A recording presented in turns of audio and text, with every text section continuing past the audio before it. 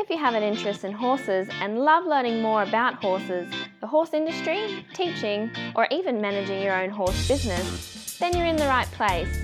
We would love you to join us on our mission, which is to improve the lives of horses around the world through the education of riders, handlers, and trainers. So get comfortable, listen in, and enjoy. If you have the same vision as International Horse College, which is to have a world where people safely appreciate, respect and enjoy their horses, and the horses appreciate, respect and enjoy their people, then have a look at their website, internationalhorsecollege.com. Registered Training Organisation 31352. Today I'd like to introduce Robert Stewart. So Robert's been a competitor in dressage, eventing and show jumping at a national level and also at an international level in eventing and show jumping. He's represented Australia in show jumping and also rode and competed in Europe in about 2001, 2002. As well as all of that, Robert's done quite a lot as a coach and coach educator. He's been National Coach of the Year. He's also represented his country in a coaches forum and for the FEI as well as a coach for the Developing Equestrian Nations program. So I'd like to introduce Robert. Hi, Robert. How are you? Hi, Glenys. I'm well. Thank you for asking. Great.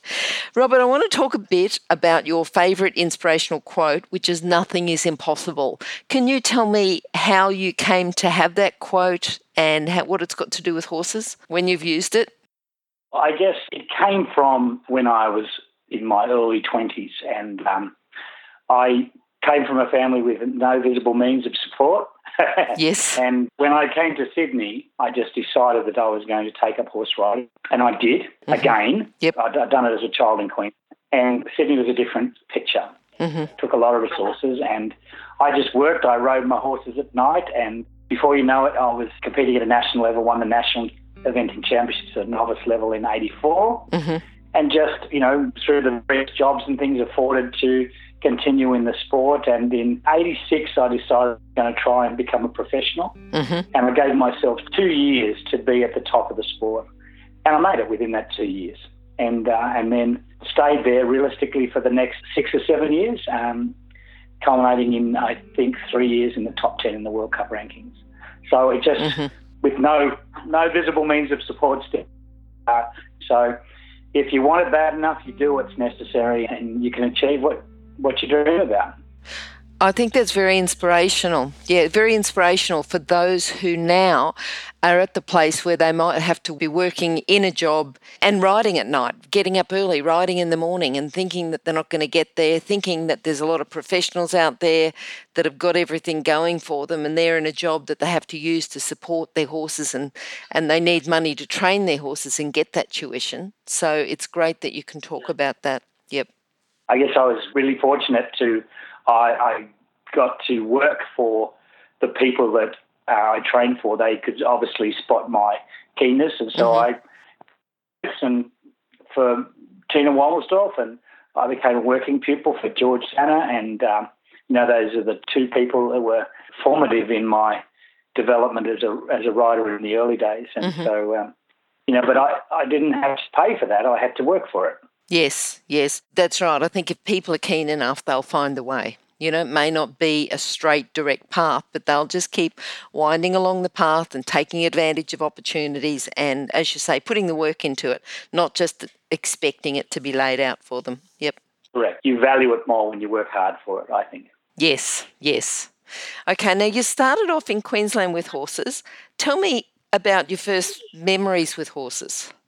Well, actually, I started in Tamworth. My family lived in Tamworth, and I started my competition career in Queensland. Okay. But I started riding horses in Tamworth. My father was a sales rep for an agricultural company, Merck Sharp and Dame, and he got to know John and Terry Kelly, which some people might remember as the famous Kelly clowns from the royal shows around the country. Yeah, and the Kellys gave us a horse to ride, and my brother and I started riding it. Had no idea what we were doing, of course. And there it began. It was a very big horse, and we were small kids, and we just decided we were going to start doing it. So we did. Yep. So I started in town, and when I was 10, we moved to Brisbane, and my father bought 4 ponies on the train from North Queensland, and we broke them in, and they became Pony Club horses slash some of them became pony hacks, and we sold them and managed to trade up. Yeah. So okay, good. That's what I remember. Very blessed to run into Tom Meikle, who was a fellow that was trained by Franz Maringer out in Winton, and he was our first real coach and started us on the right footing. Okay. If you met someone and you had to speak to them, their parents, and they were deciding on whether or not to have a career in the horse industry, what would you recommend for them? What are the core skills that you think that the person needs to just start in the horse industry? Dogged determination. Yep. Resilience and a thick skin. Okay. All right. Now, say that person, and you've been through it, so you know what the keys are to excel. Say you've got, and you'll get thousands of them, thousands of people out there riding, competing, working professional, making a living, but not excelling, not doing what it takes to go to the top. What do you think are the keys to take that extra step and go to the top? If you want to be at the top of any equestrian discipline, it requires outstanding horse flesh. Mm-hmm. Without that, you can be the best rider in the country. And without that understanding that you need to access, and then to necessarily own it, but you need to be able to access top quality horse flesh. Yep. Okay. This is something I remember talking to Edwina Alexander when I taught Edwina when she was a young girl. Mm-hmm. And her mother, tried to buy a couple of horses and they were unsuitable. And they were really limiting this girl's career. And I said to her, listen, if you want your daughter to succeed, you need to buy her the best horses you can afford. Mm-hmm. Mm-hmm. And the rest is history. Okay. Yep. And now Edwina's in a place where she rides the world, and that's why she's now number one. Well, I don't know if she's number one, but she's close to the leading female rider in the world. Okay. And certainly on the global champions tour. So that's one thing. Yep. But the second thing, without that dogged determination I mentioned earlier, you won't make it. Mm-hmm. Mm-hmm. You have to want it and pursue it with everything you've got. Okay. You may or may not get it, but without that you will not succeed. Mm-hmm. All right. Now, you've mentioned a few people. You've mentioned Tina Womelsdorf, George Sanner. Wayne Roycroft, you said, has had a fair bit of influence on you. When did you first meet Wayne? As a co-competitor, when in the 80s when I was eventing, I was a young up-and-coming rider, and Wayne was a seasoned Olympian and esteemed competitor. Yes. And I can remember riding in the same classes as Wayne and Valdez. And, I could only see him as a class of competitor so far beyond all the rest of us at the time. And I just had a huge respect for him as a rider and competitor. And then later, as I matured in the sport and grew up, I became very good friends with Wayne and Vicky. Mm-hmm. And we have been very good friends. Mm-hmm. And I still value the inspiration that he gave me and the support. There were periods in my career when Wayne was my most ardent supporter, particularly as I was doing eventing and show jumping at the top level. And he was really encouraging to me personally and very supportive of my riding skill. And his confidence gave me confidence. Good. His confidence in me gave me a lot of confidence. So, I hugely value Wayne's influence on me and my career. And Sir Mark Todd, when did you become influenced more by him? Well, when I was competing at top level in show jumping in here and also eventing, there was only really one other person in the world doing that at the same time, and that was Toddy. Yep. And I'd seen Vicky Roycroft. Vicky had competed at Los Angeles, and then the next Olympics, I think it was Seoul. She went to the Olympics with Mickey Mouse, and so she had done it, as separate career paths. Well, not career paths, but she was eventing at one Olympic Games and then show jumping, and I had the opportunity to do it at both. And Todd had done it at international level at Games in both disciplines, and I was on track to do that for Australia. Okay. That didn't quite come off. But Todd was my inspiration around that. He was, and still is, such a hugely gifted and talented rider that I think he's inspired a plethora of equestrians all around the world. Yep. Certainly of my era. Yes. Yes, But, yes, and he's he's brilliant. Not such just a wonderful jumping rider, but great feel, a great competitor, and just enormously talented, gifted rider. Yeah, certainly is. I want you to tell me about talented horses or horses, not just what they did with you at the top level, but when you first met them, you know, when you first came across them, how you came across them, how you realised how good they were. Well, I'm going to talk about Kavanagh first. For me, he was a horse that I rode mainly in show jumping. I rode him once eventing in the national championships, and when I very first got him. But I had seen this horse as a virtually off-the-track racehorse, as a 5-year-old thoroughbred, with a friend of mine, Sandy Butt, who wanted to try my flat saddle. Okay. He wanted to jump it, and he was on this grey horse, and I said, yeah, just jump around wherever you like. And this young horse over, and we were talking crossrails, and this horse just cantering and jumped at the top of the wings. Wow. And repeated time after time. I said, look, I'll give you the saddle, all of those saddles that I've got if I can have that horse. Wow. And Sandy rode him for a little while, and his wife Penny rode him for a couple of years. And I didn't see him again until he was an 8-year-old, I think. And then I saw him with the rider he had then. He was a big horse, and when he went cross-country and into open spaces, he got a bit frightening. And I think he was a bit frightening for the girl that was riding him at the time. Yep. Anyway, the guy who owned him had offered him around to various show jumping riders, and he'd had a big melanoma, and they didn't want to touch him because of that. And I said, look, I'd love to have the horse, so I paid $500 for him, and the rest is history. Wow. Within 18 months, he was jumping around Grand Prix, and he was. I feel very privileged to have had anything to do with the horse, let alone ride such a careful and brave and scopy and kind individual. And great that you recognised him when he was just a young horse just off the track.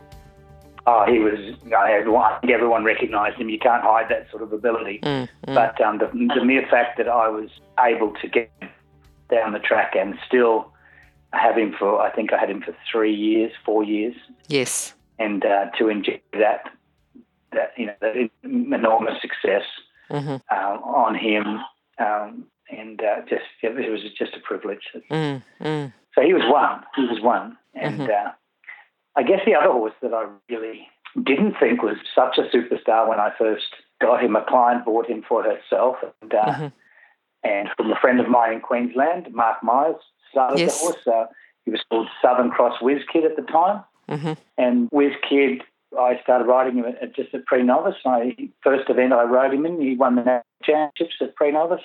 Okay. And it was the first event I'd ridden in, one-day event I'd ridden in for 10 years. And within a very short space of time, a season, he was advanced. And, winning and placing within the next 2 years. We won the national championships one-day event prior to Melbourne three-day event.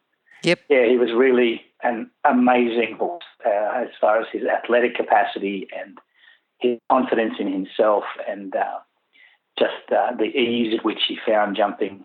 He was a very, very good racehorse too. So I believe that good racehorses are good athletes, and this horse converted in a wonderful way. And, Again, very blessed and to have had them both at the same time. That my career is definitely at a hiatus. Along with that, wanting to show jump and event at the top level at the same time. That was it was taking shape. Okay.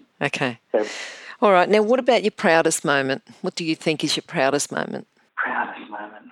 Well, it's probably too long ago to even remember. I seem to now now you asked me that question. Yes. I'm reflecting on people I've taught and how they've gone. So some of them aren't especially greater scheme of things in the sport, but they're just my students reaching personal milestones, and they're so thrilled about that. That they're reaching their personal goals. That's probably, for me, my personal goals were Olympic Games and World Championships and doing them both at one time, and I never realised those, so I don't know how to reflect on the rest of that, but I certainly get enormous satisfaction out of seeing my students. I'm enormously proud of Sam Lowe, of the rider that he was with me and what he's become. today, and enormously proud of it, Edwina, and the people that you've had something to do with, Boyd Martin and Ryan Wood, those guys.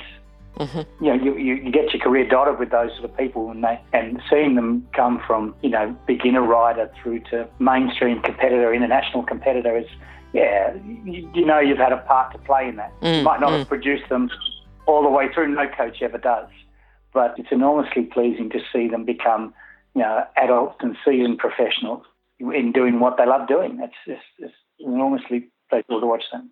Yeah, I'm just going to read a statement here from you, Rob. This is a statement that you made at one stage. I've had the privilege to coach many wonderfully talented riders over my career, many who've gone on to become successful riders and coaches. I believe that no one person ever trains a rider or a coach, but there are some of their experiences. I believe that I've inspired many to commit to the sport, pursue their equestrian dreams and reach their aspirational goals. So I think what you're saying is you're proud of the people that you've helped to contribute to make it at a top level. Yes, they won't have done it without their own serious commitment. Yes. And so particularly you are helping to achieve their dream, and that feels good. Yep. That feels very good. All right. Now, what about a training tip for people? What people want to improve their riding, improve their handling? What's a training tip or a training exercise for them?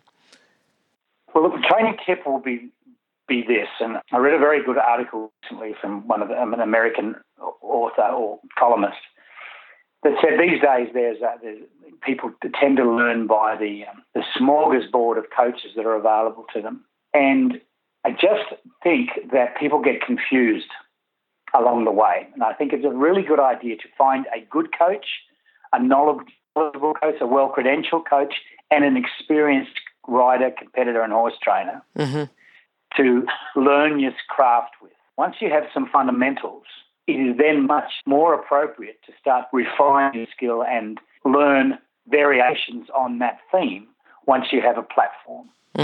I see a lot of people that go to every clinic and every coach that's ever popped their head up to give a lesson, and they become so confused they don't know what to do at any given time, and they have no foundation. And I find that's usually a very confusing pathway. You'll find usually the people that succeed are the people that train with someone and stay with that someone until they're at a high level of competition, and then they're able to instructions from almost anyone in the world because they have a platform of learning. And that's probably the training advice that I'd give them. As far as a jumping or a riding tip, ride the best horse you can afford and train it as well as you possibly can flat. And then with your jumping training, the horse has got only so many jumps in it, don't waste them. They're probably the philosophies of more than tips. But if you want tips, for me, it's about, for jumpers, it's about controlling your horse's pace and line and distance, and you can exercise that over the poles on the ground. Okay. So then you're not wearing them out. Yep. So we want to do that training, do it over poles and low jumps. Okay. All right. Now, do you have a book? I didn't ask you earlier if you had a book that you could recommend for our listeners. Oh, yes. Yep. I'm a big believer in the Principles of Riding, the German Federation Handbook, which is core thing. Yep. It seems simplistic, but the better you know it, it's a bit like the Bible. The more you know it, the more you read into it, the more you understand it. Yep. And the Federation Handbook, I believe, is like that. It's simplistic, but it's quite complete. And the other one would be, I'm a firm believer of the North American udder seat equitation model to teach riders good form, and through good form develop good function, and to complement that system with good dressage training. Yep. That's when I believe you get the McLean Wards of this world, the most stylish and effective jumping riders. You get some beautiful European jumping riders too, and they have also modernised their techniques, and they ride more blood in their warm bloods, and so ride in a more forward seat style. And so, definitely Hunter Seat Equitation as the jumping one, which is the George Morris. Yep. His very famous book. He's written a book. That's the the foundational one. Yes. And they would be my two picks. Okay. All right. Now, going forward, what does your future hold? I hope doing exactly that, inspiring many more young riders to achieve their goal and their dreams, and continue to be associated in the sport as a coach and mentoring riders. I'm hoping that course building might play a bit larger role in my life. And I'd like to be building, good courses for young horse class and at good shows.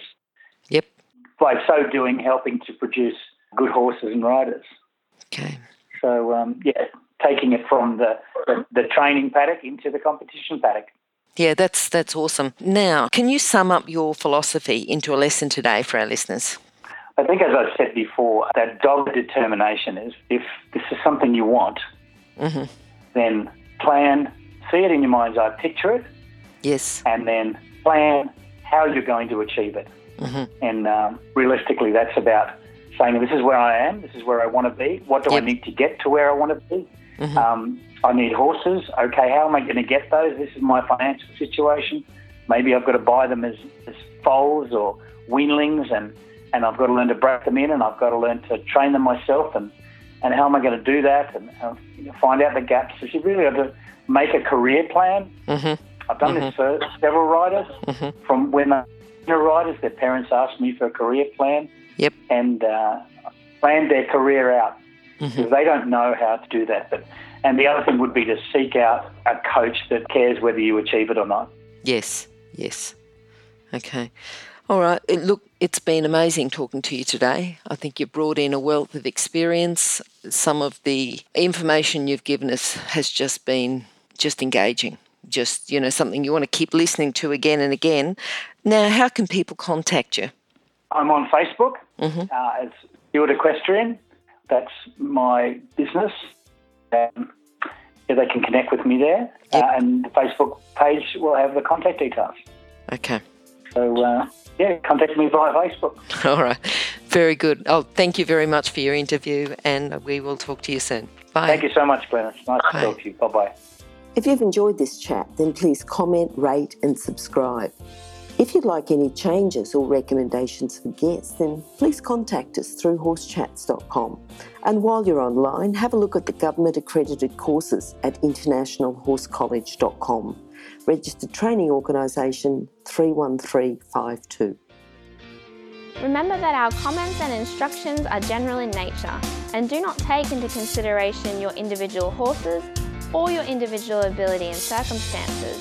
If you enjoyed this podcast, then please leave your comment below.